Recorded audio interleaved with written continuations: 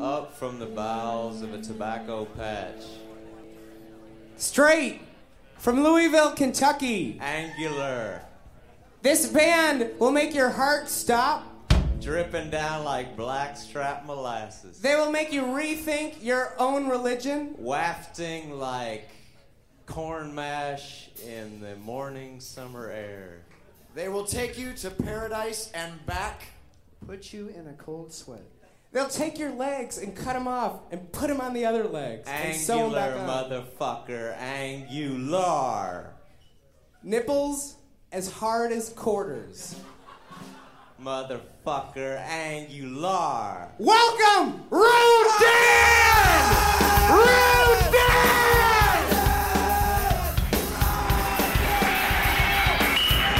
Look out! The lever! Get away from that lever! You blow us all dressings!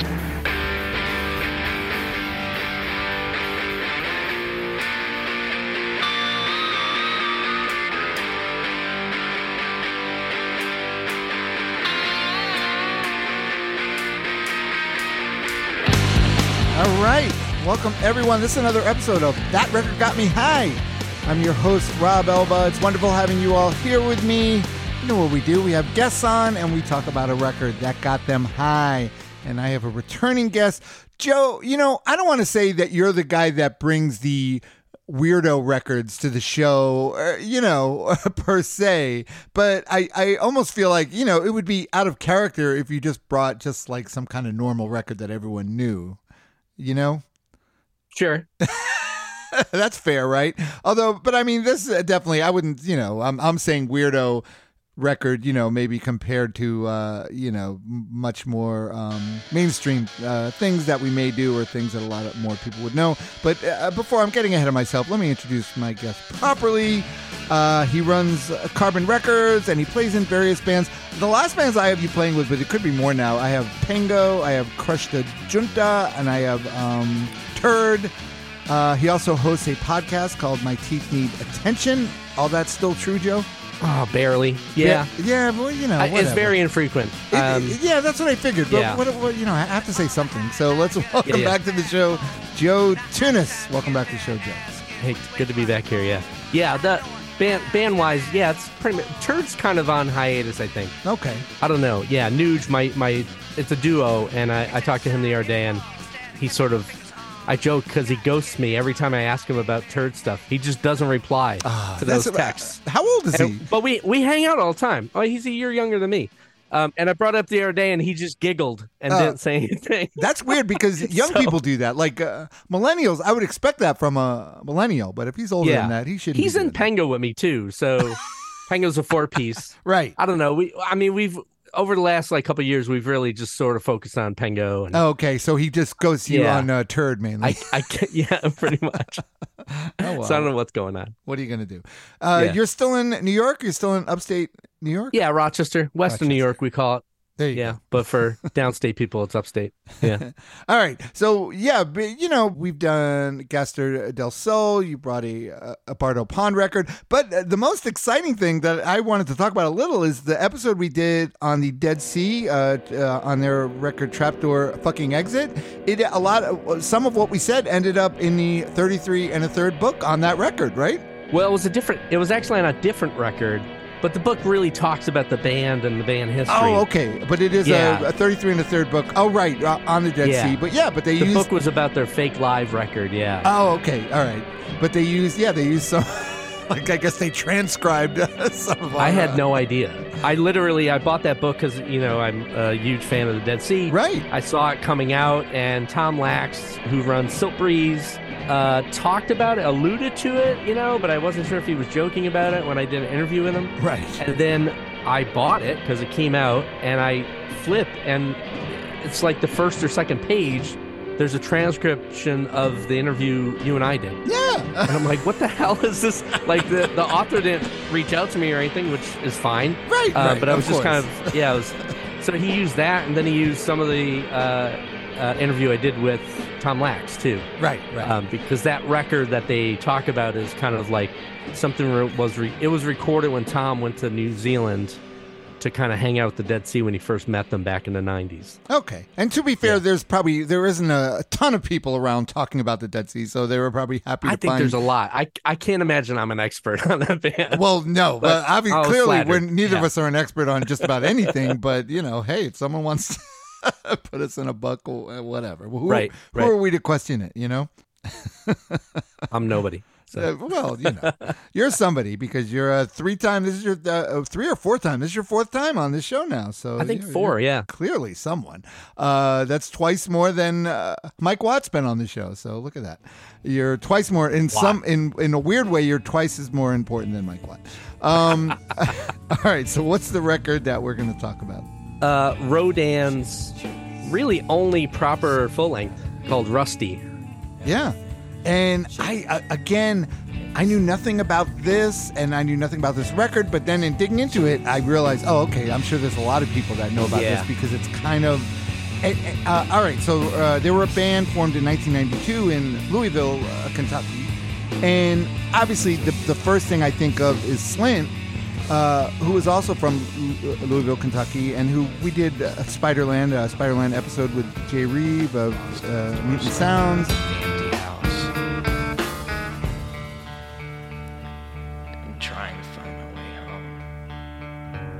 I'm sorry.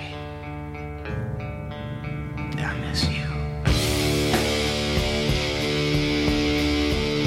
That record came out in 1991. So I have to figure. I mean, I'm just speculating, but these guys had to be fans of Slint, right? Yeah, I bet you fans and probably friends. Right. I think Louisville was not. It's not that big of a town, and I think the scene that was doing this kind of stuff was very small. Right. Yeah, and you hear, when I was listening to this record a lot this week, and I've listened to this record like a billion times, I started listening to it maybe a little differently, like trying to figure out really where it came from. Right. And you can hear tinges of Squirrel Bait in this band. Oh, yeah. And other, earlier, Squirrel Bait was basically going for, that early Hooskadoo kind of real aggro fast thing. Right.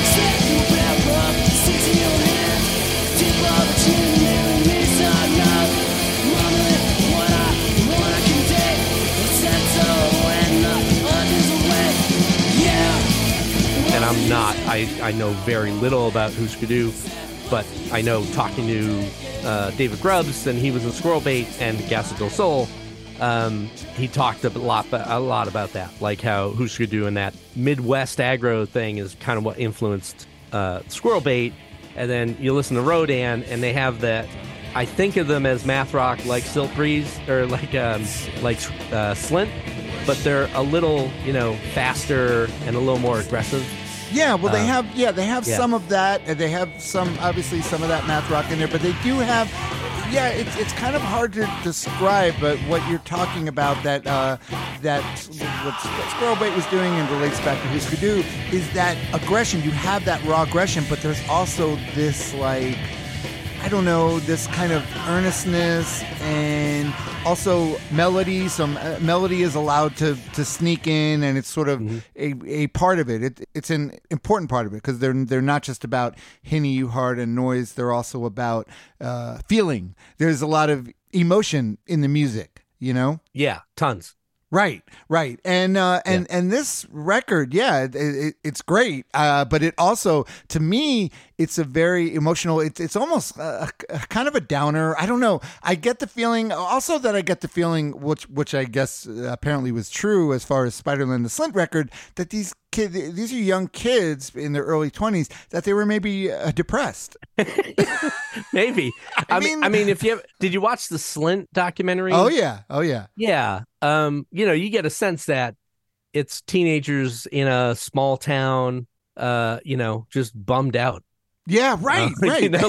Kind of, I don't know. That's sort of the story of how most, kind of punk kind of music gets going anyway. I guess, right? And when you think about it, most young people are depressed, and Sure. like that. Yeah. It's not a and you're by yourself. You don't think anybody else is, feeling what you feel and all that crap. Right. But the real magic of this stuff is that it's also really great music, and the music definitely brings feelings and makes you feel things, and it's almost like it sort of comes at you not overtly because the lyrics, even though this one is really dense with lyrics, it has a lot of lyrics on it, but it's not necessarily nothing's spelled out, but it definitely it's very evocative, and it definitely evokes different feelings and emotions listening to it, and that's what I found with this record. It was very, right from the start, it's sort of it brings you into this mood. It's a mood, and it's not necessarily a happy sunny mood. It's more of a kind of a darker mood, I feel like. Right. I can't figure out what the lyrics are. Even when I do hear them talking, I've some ideas, but I really have no idea. Right. And I don't think that's I don't think that's necessarily that important, because I always feel like that. Even some people say, "Oh, I don't pay attention to lyrics." I don't care. Even if you say you don't, they somehow, a lot of them get in you anyway, because ultimately it's whatever you get out of it and whatever you take from it. So you're going to take whatever you take from it, but it's not like they're not, they're singing in some language that you don't know. I mean, they are singing English, and you English words, so it is getting into you somehow anyway. And there's that emotion that comes through, even if it's yelling a word. There's the emotion you get where you get that sense of what the heck is going on in the song, like just from the sound and angle of it. Right. So I did want to point out something, though. Like, listeners are probably like, why the hell did he pick a band that has literally one record out? I mean, there's some other records that came out afterwards and a couple singles, but that's really it. Right. I look at this band, and people have done this like family tree type thing of Louisville / Chicago, rock from the late 80s, 90s. And this is a band that kind of just spawned all of these other bands, or crisscrossed with other bands. Right. Put out way more records and, probably have more of a name than Rodan does. Right. Because they were very short-lived, and this was it. Yeah. But so it was released in 1994, April 1994, on Quarter Stick Records, which I'm not familiar with. I don't know. Are you familiar with them at all? It was just a subsidiary of Touch and Go. They had Touch and Go did a M&D, a manufacturing distribution deal. Okay. So Quarter Stick was like one of those sub-labels. I don't really know who ran it per se. Right. But I know Touch and Go was like the force behind it. All right. And the album's called Rusty. Why? Who is it named after? I have no idea. It's named after Bob Rusty Weston of Shellac. I mean, we know him from Shellac because we did a Shellac record. I had no idea. Bob Weston, who engineered the album, and that was his nickname. And he was in Volcano Suns, right? Oh no, Mr. Plow, come up here and take a bow on a job well done. Right. Yeah, Bob Weston. That. So he was in a ton of also another guy that's all over the place, been in a ton of stuff. Yeah. So it's named after him. And there's also Jason Lowenstein produced it, and his name comes up a lot. He's involved in all different things. Was he in Sebadoh? Of these times is where we make the most. Boredom fabricating words to ram down each other's throats, and I'm so excited. Yeah, he was in Sebadoh, right? Yeah. And So all right. So the core of the band for this is Kevin Coltis, right? Drummer, but also sings, and he plays some guitar in the album as well. You got Jeff Mueller, you got Jason Noble, who guitar and vocals, and you got Tara Jane O'Neill playing bass and also vocals, and her and Jason, their vocals are really important, because I think they do this thing where they both sing, and it's very unique because it isn't your normal, male female voices, I don't think. Yeah, it's definitely unique. And this is pre-emo going down that road. I hate to use that term. Yeah. But I almost look at this record, I always, when people are like, oh, what's emo? I always like, well, for me, it was Fugazi. Anytime but now, anywhere but here, anyone but me. I've got to think about my own life. Right? Like, Fugazi had that emotional, angular, punk and political, but like, social issues, feminist issues. And I look at that as emo, and then it went into like, girl guy whiny vocals. And that it became that for a long time, right? But I look at this like that. Right. I was sort of, if I was just to describe it offhand, I would say it's like a cross between like early Sonic Youth and a funkier Fugazi. Sort of. But yeah, that's all in there. I think the album, I mean, there's only 6 tracks on it, so we'll definitely dig into it. And a lot of the songs are longer, and there's obviously different parts to them and movement. But I really like I came into this album blind, you know, as I think just about every record you've brought into me, I've come into blind. Which is awesome. So that means I said, oh, okay, Joe picked a record, and now let's see what this sounds like, because I'll have no idea. But you were familiar with Slint even before he did that in the episode. Oh, totally. Right? That one I did. Yeah, I was a big fan Right. of Spider-Man, so I did. But sometimes you have like it's like ridiculous. Like if I know Splint and Spider-Man, why would I not know this band? But that's just how it is sometimes. Right. Did you know Juno 44?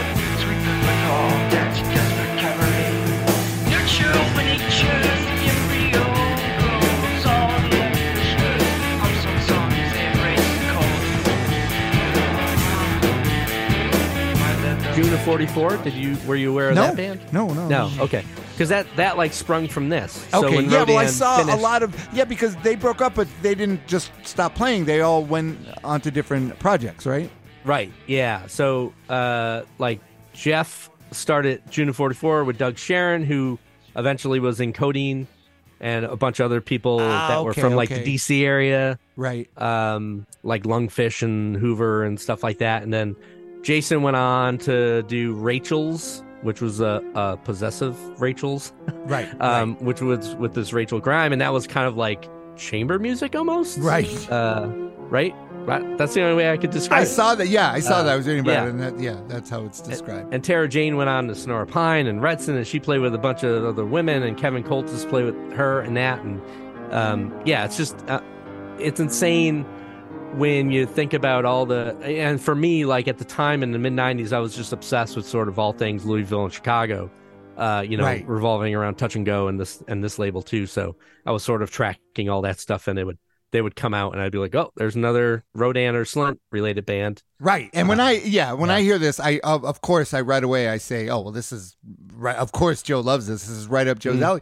But also, I really love it. And it's funny I feel like when I listen to stuff like this, when I listen to Slint or I listen to this, when I'm listening to it, it's the greatest thing ever. Like, this is what music, to me, I'm thinking, this is what music should be. It's like perfect, because it's not cliche. It's super creative. It's super well recorded, well played. And, at the moment when I'm listening, it's the greatest thing ever. Yeah. I mean, this record being only 6 songs, I mean, it's not that short time-wise, but everything's like very intentional. There's no filler or what I mean? No, right. It's really intentional. Yeah. Every piece of it. Yeah. And you get sucked in right from the beginning. So let's open up with the first track, because it's kind of, the first track, it tricks you in a way, because I thought, this is kind of what the album's going to be like, and the album is not like what the first track is, but the first track is really beautiful. It's a beautiful instrumental, and let's listen to the beginning of it, a little bit of Bible Silver Corner.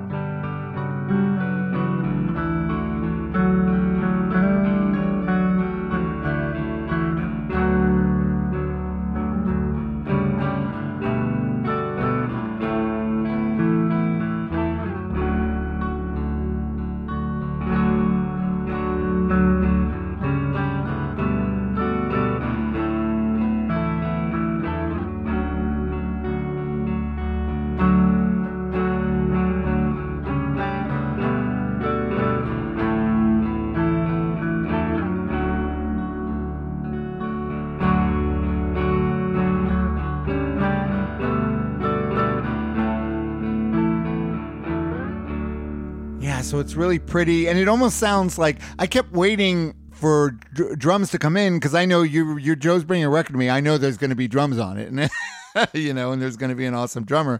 But the drums never do come in on this one. It's just really this beautiful instrumental with the intertwining guitars, and there's some piano in there as well. Yeah, there was around this time. This seemed to be a trend in the indie rock, math rock scene, where bands would start with an instrumental that was sort of chill. Right. That I noticed. Like, I don't know if you're familiar with the band Dis. They were from Illinois somewhere, like Champaign-Urbana. Oh, okay. And no. Hum.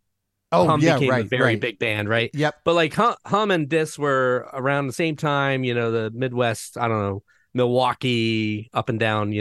Around Chicago. All those bands kind of would start with these sort of chill instrumentals, right? No drums or very minimal drums, and it became kind of like that intro trend. Yeah. And it's not, but this song really evolves and breathes. And I want to just play a little bit further into it because it's hard, Like I always say, when you get something like this, you can't just play a little snippet at the beginning. But let's go into a little bit more of it, and you could hear how it evolves to a little more of Bible. So.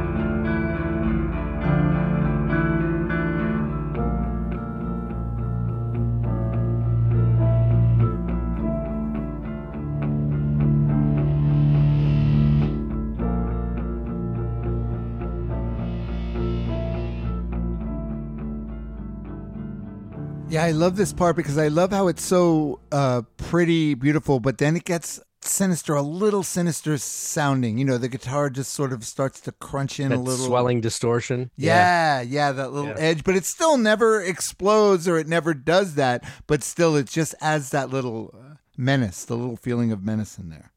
Yeah, these guys are all, I think, a little older than me. So when they made this, they were probably mid-20s, late 20s. And, I think they were, when they formed, they were like early 20s, so mid-20s, probably like mid-20s.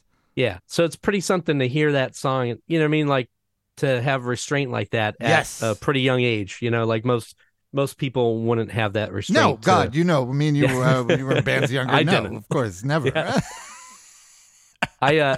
94 fall of 94, I did this road trip with a buddy of mine, and we eventually got to Louisville, and I found out Rodan just broke up. Oh. And I just remember wandering around drunk at night after seeing shows, just yelling, "Where's Rodan?" Oh, God. Over and over. I was bummed out because I was really wanting to see them, and I find out they break up, and I'm like, I was so bummed. That's a very emo thing to do,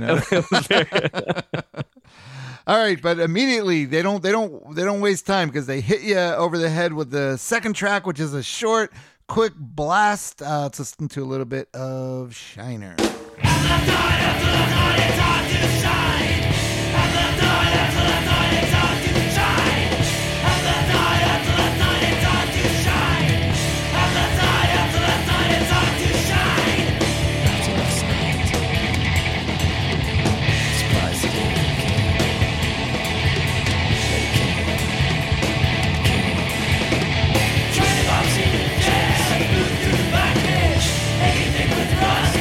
Sharks in the snack.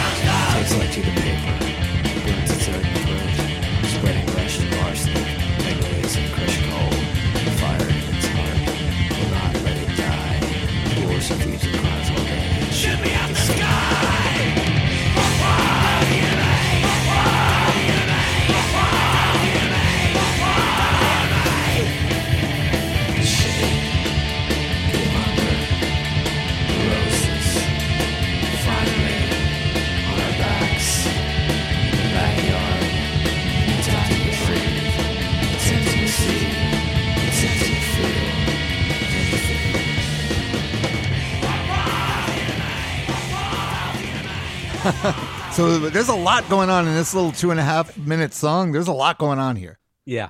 Have you heard Bastro at all? Oh yeah. So it's funny when I listen to this, I'm like, oh yeah, of course. I was listening to it all at the same time, but I wasn't really equating sometimes bands, and I'm like, man, this sounds a lot like Bastro. Right. Which for the listeners, that's a pre-Gaster del Sol band. Right. And that's how I know them from when we did the Gaster del Sol record. Yeah, and I dove back into them. Yeah, and it's all great stuff. So after last night, I think he's saying after last night, it's hard to shine. After last night, I'm surprised the day even came, but it came. A lot of these songs are very, like I said, they're very like evocative of youth, of like young people, just sort of everything, everything's dialed up to 10 and everything's like, you know. They were whispering something like lying on our backs in the backyard or something like that. Like right. Just looking up at the sky. Right. Just painting these images, which people that, young people are going through at the time, just sort of trying to navigate the world and, them coming of age in the world. At the end, when they're doing pop, I think he's saying something about the enemy. Down goes the enemy. Pop. Yeah, it's very it's very heavy and it's very visceral. Yeah, and the drumming in not that I'm a you paint me as this like drummer guy. But, well, you're a drummer guy. Yeah, I am. You play drums, and I don't obsess over listening to drums. But man, Kevin's drumming on this record and like that track in particular is just insane. It is. Some of the weird transitions he does, and if you try to they do play weird time signatures, but sometimes they're playing normal, but they make them sound weird. Well, yeah, because he it's does all, it's all about the dynamics, and we've said this before, especially with drummers. It's like how you hit. It's how you hit that snare and how you do it, once again, we have a band with a drummer that has that little X factor. Mm-hmm. Yeah. So because it's not, even though it isn't as math rocky as other bands of that genre, really, when you break it down and listen to it, there are parts and they stand out because it's like, oh wow, that's cool, but it's not like it's all crazy, almost like prog. Some of the math rock bands are almost like prog. Yeah, right. Yeah, you listen to Don Caballero being one of them, right? Like yes, insane time signatures, and the different players are all playing potentially different ones that all map together. Yep. These guys, I notice what they do is sometimes they're not playing a weird time signature, but they repeat things in a weird way. Oh, right. The normal way of like repeating something 4 times, they'll do it 3 times. So you think it's a weird time signature, but it's just the transitions happen at a non-normal place. Right. Arrangement. Yeah. Well, the arrangements, and that's what I'm always so impressed with these. Around this time, there was these young, like we said, these young people, but still they were very, and probably part of it is just not being schooled in the proper way to form songs and do it, which, if you're really creative and good, that's better, because then you end up coming with something really unique and original that just sounds, you can't figure out, wow, why does that sound a little off? And it's like you said, it's because they only did like 3 instead of 4 or things like that. Right. Yep. All right. So now we get kind of the epic centerpiece of the record, right? I would say the Everyday World of Bodies. It's like almost 12 minutes. We'll play a couple of different parts of it, I think, but let's listen to the beginning of the Everyday World of Bodies.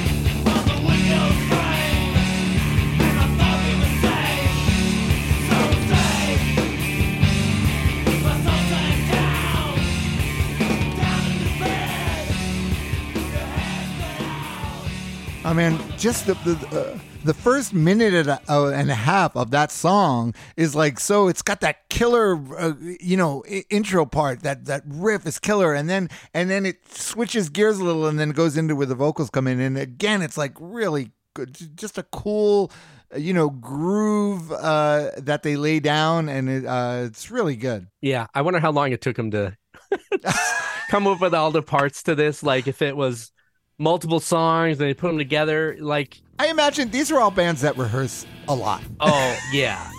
Right? Yeah, I on the podcast I interviewed Darren Gray from Dazzling, Killmen. They were a St. Louis band. Okay. On Skin Graft, math rock, loud math rock band. Right. And he talked about them practicing. He thinks it's a Midwest only thing. He was a little pompous about like the work ethic of Midwest people. But he talked about how they practiced, I think, every night. Right. It's insane. And they weren't all like at that point. He wasn't that young, and one of the other guys wasn't that young. Well, that's it. Yeah, because when you're really young, when you're really young, you could do that. You could rehearse every day because you got nothing else to do. That's why I'm in improv bands now, because we have no time to practice. No, you can't rehearse. Let's just get together and play a show once in a while. So. Yeah, he talked about that, and these guys were probably all living together, or in two different apartments and just jamming every night. Yeah, jamming every night and just getting everything dialed in, and man, to what effect? What a great effect! Let's get a little further in the song. Listen to a little bit of the Everyday World. There's something better. Everything changes. Pray for something better. Everything changes. Make for something better. Everything changes. Pray for something better. Everything changes.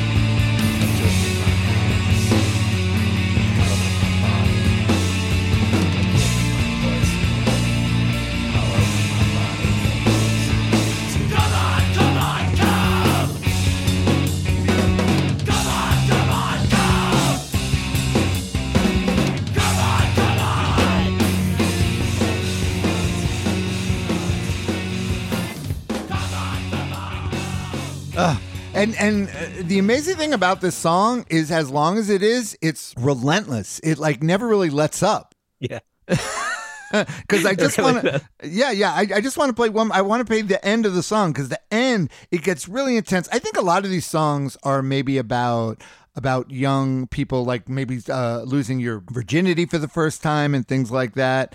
And I think that's what's going on here at the end. But it's like, it's so emotional where he's saying, I will be there. I swear I will be there. I will not take more of what's been taken for you. It's just, it's like really heavy. But let's just listen to the end of this. I will be there. Swear, I will be there. Swear.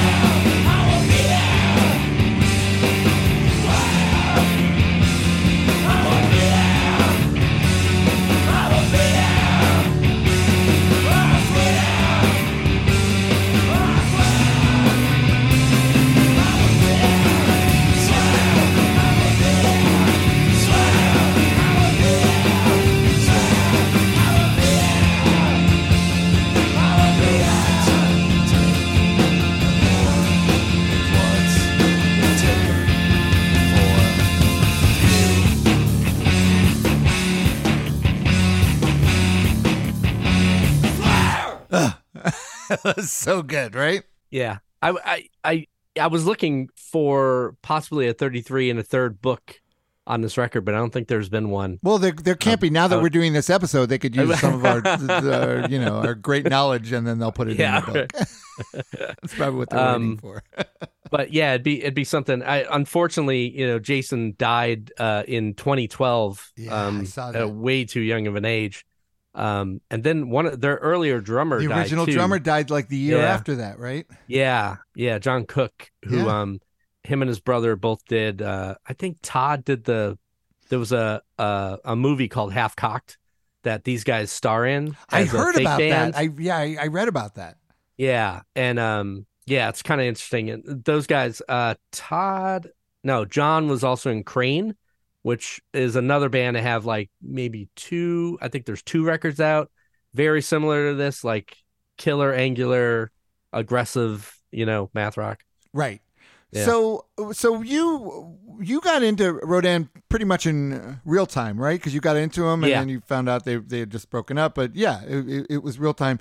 So yeah, it was when it came out. Yeah. But I'm trying to. So 1994. This is still pre-internet. You're finding out about bands like this through like zines and things like that. Probably like Flipside or right. Magazines like that. Magnet, maybe. I don't know if Magnet was around at that point. It probably was, right? Yeah, so I was, and also I was, so being I'm a techie, so I've been on like email lists all through college. Oh, okay. So the web's around, but barely. That's right. You're not learning about it. What was the original chat thing that people used to chat on? Oh, IRC? Or before, I know there was something before AOL. News groups? I can't remember, maybe? but there was some. I knew some nerdy like kids that would do stuff. So we were on these things called list servers. It was just an email list, distributed email list. And I found out about a lot of music that way. So it was like, and at the time, like the people online were either computer science people, librarians, or government workers. That's the only people who had access to the internet. Right. That's that's what it was for originally. They figured. Yeah, and luckily enough, a lot of those nerds were into music too. So I found out a lot about music that way. Right. And now it's for people arguing about politics and posting memes now. I might have just, I sort of remember buying this, I think, at just a local record store. I just kind of walked in. I was like, oh, what's that all about? Oh, really? And okay. I think, yeah. Well, and that was a cool thing. Got me. Yeah. At the time, back in the day, you could still do that. Like record stores, it depends who was in charge of buying it, and they would just get stuff on a flyer. So yeah, sometimes you'd come across something that really shouldn't be in like a little record store somewhere. You wouldn't think it would be there, but it would be there. And yeah, I definitely picked up. And this being like stuff. Quarter Stick being kind of part of Touch and Go, that helped a lot because Touch and Go at the time was not just a label but a distributor. So it got around a lot. Right. It was pretty mature at that point. So. Right. All right. So this next one, Jungle Gym, I have no idea. There are lyrics. They're singing. It's cool. I don't know what it's about, but it's a cool song. Let's listen to a little bit of Jungle Gym.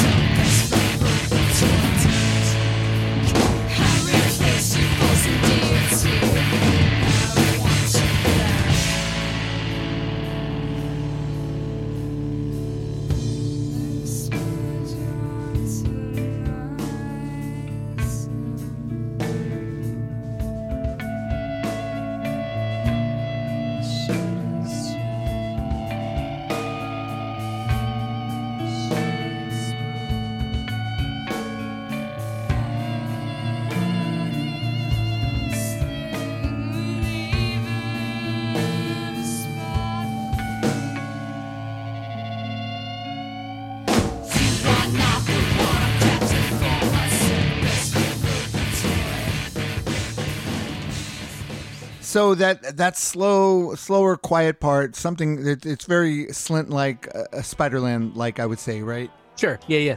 And it's like a precursor to, so Tara Jane O'Neill went on to form Retsin, and that's very Retsin sounding. Oh, so okay. If you dig that part of it, right?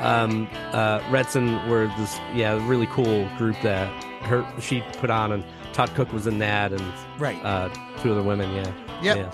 And then they just crush you with the crushing part, and it's great because a lot of these bands were doing, a lot of people like to credit Pixies with the loud, soft, loud thing, and they definitely did that as well. But bands like this, I feel like, came at it from a different angle than them. Yeah, I don't think of the Pixies as a loud, soft, loud. I mean, they are. right. But it was just different than this. It was I don't right. know. It it's was different. Yeah, right. Yeah, it is. I don't even know if I can put my finger on it, but it is, right? Because you don't think of them at all when you're listening to it, except that I brought it up and said it. But aside from that, you wouldn't think of it. Yeah, because it's not like you wouldn't say, "Oh, these guys were listening to the Pixies." Like Nirvana, when you listen, you say, "Oh, okay, they were fans of the Pixies," but you listen to this and you wouldn't say that. You know? Right. Yeah. That earlier track, Shiner. I always wonder if so there was a band that was called Shiner. I think they were definitely after this, and they were very much a loud, quiet, loud. Oh, okay, mathy band. Yeah, Midwest scene. Right. They got kind of popular. So around the same time, Hum got popular. Right. Yeah. Well, this whole album, I could definitely see it being very influential to bands, that came after this. That was sort of in the same genre. I could see that. I could see this being much like Spiderland was, being a touchstone for so many bands. You know? Yeah. For sure. I was aping the shit out of this. So. Trying to anyway. Not even coming close. But I was in. So at the time, I was in a 3-piece with Nuge and our buddy Alex, and that was a math rock band called Hilka. And we were totally just influenced by a ton of the stuff like this and Slint and then louder rock, Chicago loud rock like Jesus Lizard. And right. Yeah, which is different, a totally different animal too. Yeah. All right, so this next one, Gauge, there's definitely something, this is what I meant, like the vaguely sinister, I feel like there's something sinister going on here with Gauge. Once again, I'm not sure what it's all about, but there's a little sinister thing there. Let's listen to the opening of it.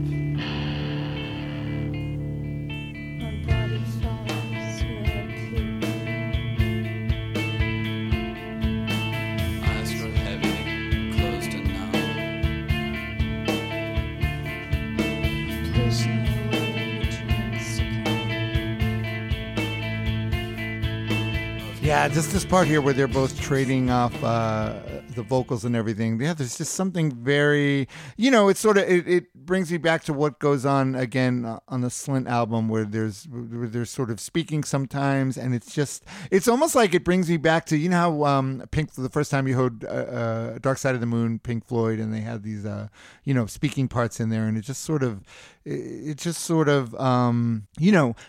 opens it up and brings it to like there's a little sinister thing going on. Well, they're not singing, no one's singing. So what is going on over there? It was Uma Guma for me. I listened. Oh, okay. I listened to the one side that the something about the animals in the cave or something like that. Oh, okay. I listened to that a bunch with my best friend in high school. Really nice. I think someone has in the near future. We're doing Uma Guma. I think someone. Yeah, that'd be good. Yeah. We'll see about that. Yeah, the lyrics in this one go weirdly. Like they start talking about sedatives and stuff like that. Yeah. It's more of that same, like, going to sleep in the morning. And I don't think it's around drug use, but it's around maybe vulnerability and safe spaces almost. Like right. Well, he said that. Coming out of it. And they say something about hiding in a safe little room where nothing is wrong. But something's wrong. The toy instruments coming in the beginning of this, the last track here. So we'll skip a little of that, but I want to listen to the beginning of the final track, Tooth Fairy, Retribution, Manifesto.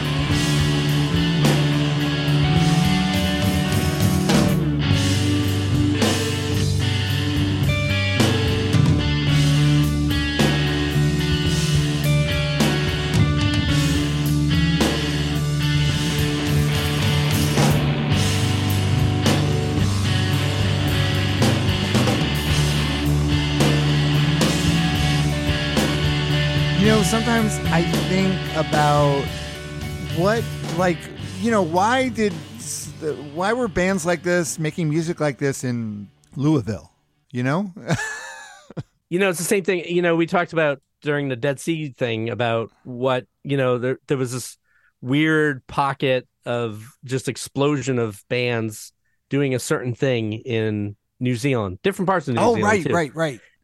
And it's the same thing. Like I thought about that with this, like, especially in the 90s, we were so much because of Seattle.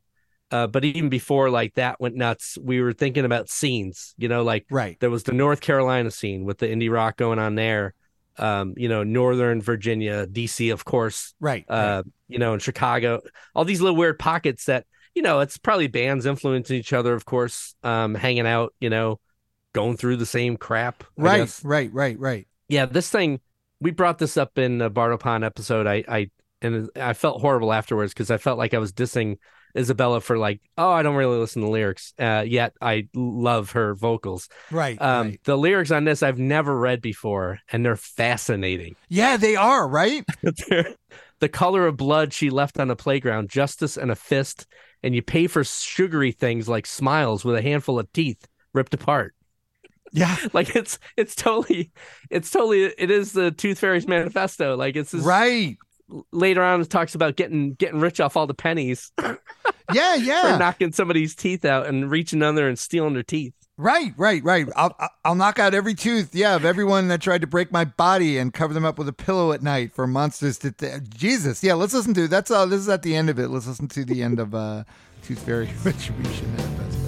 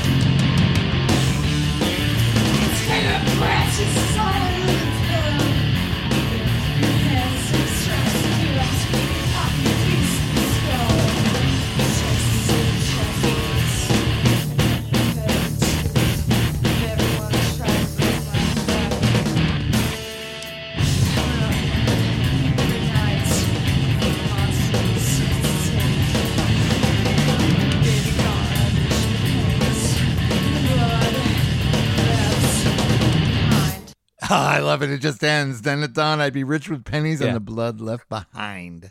But you wonder why I never knew the lyrics. You could barely hear. Yeah, right. And we did not have. We did. Which I always loved. I don't care what groups you had to go on. You could not find the lyrics to this. Yeah, I don't think there were. Yeah, there weren't lyrics in the. I had this originally on CD. Oh, okay. I was lyrics wondering. on it. Even the song titles were really hard to read because it was like handwritten and it was like gold on orange. Oh, okay. So it was even almost on the impossible CD. to read. Yeah. Right. So I had a hard time even figuring out what the song titles were back when I listened to it. Yeah. And I remember sometimes a lot of music that I loved and I listened to, I got like cassettes, like people made me cassettes of and stuff. So I didn't have and a lot of times I didn't have any information. I just had this cassette with like great stuff on it, but it's like I didn't know anything about it. Not even knowing the band or anything like that. Sometimes, yeah. Rat would give me these tapes that just had like a sticker, like a picture on it, and that's it. Nothing, you know. You don't know that. You don't know that band. I'm not going to tell you. They're the greatest band in the world. American Music Club, right? Well, yeah.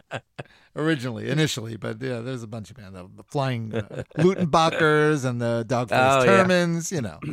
I learned. I did discover a lot of great bands through Rat, but I just had to put up with listening to him for the past 30 plus years. Is that why you moved to LA? To get away from Rat? Well, I don't know. Yeah, to get Rat. That's an added bonus, but that's not why. So Joe, so what's going on? I know you said so. You're obviously you can't get in touch with your other member in Turd, but what you got anything? What's coming up the pike for you? Yeah, a lot.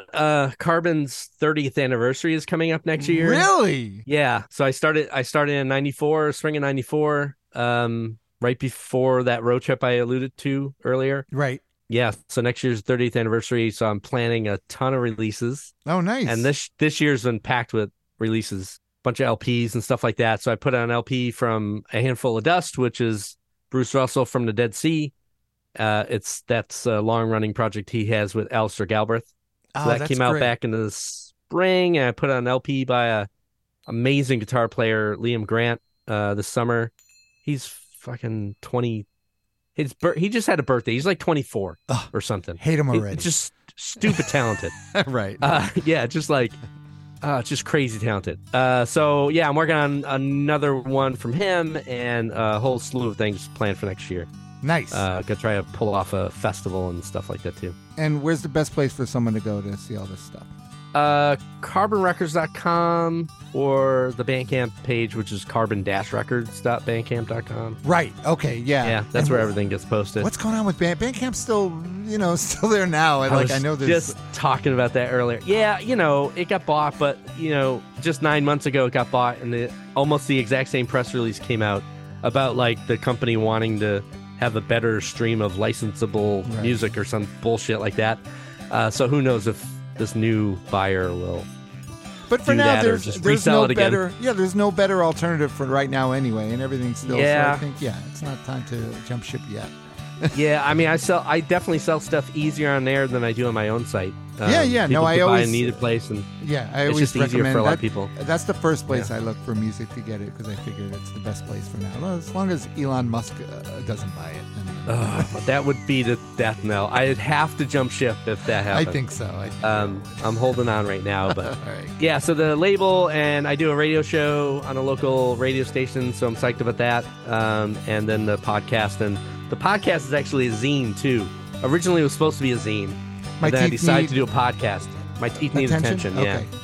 Yeah. Nice. So it's a print zine. So I've gotten 2 issues out, and I'm working on a third one right now. That'll come out sometime in the winter, probably. All right, good. Well, all of Joe's links and stuff will be on our website. If you go to the episode, you'll see all the links to whatever Joe's got going on. I know you did. I saw earlier on Instagram you had live. You were doing like a live stream thing. Yeah, on the radio show, I had my buddy Will Veeder playing it live on the air, so I did a live stream on Instagram. Yeah, look at you. Did one the other night with some more friends of mine. So keeping busy. That's good. I like it. Don't forget, I'm keeping not as busy as Joe, but I'm trying to keep busy. You could follow me on Instagram and Facebook. It's at That Record Got Me High. On X, it's at TRGMH Podcast. You can email me at trgmh33@gmail.com. Most importantly, if you want to become a patron of the show and support me, we just put out a really fun episode, a little dark, called that song about death and dying got me high. So if you want to participate in those, go to patreon.com/TRGMH. Become a patron of the show. I would appreciate it. Joe, as always, this was great. I'm glad we were able to get you on. Yeah, thanks for having me. I feel like a slack. I haven't given you a Patreon submission in a while. Oh. I was going to this time, but no, that's all right. I don't know. I screwed up. Things get in the way. You're fine. Maybe next time. Yeah. All right, man. Well, thanks again for coming on. Thanks, everyone, for listening. Until next week, I'm Rob Elba. We'll see you all again.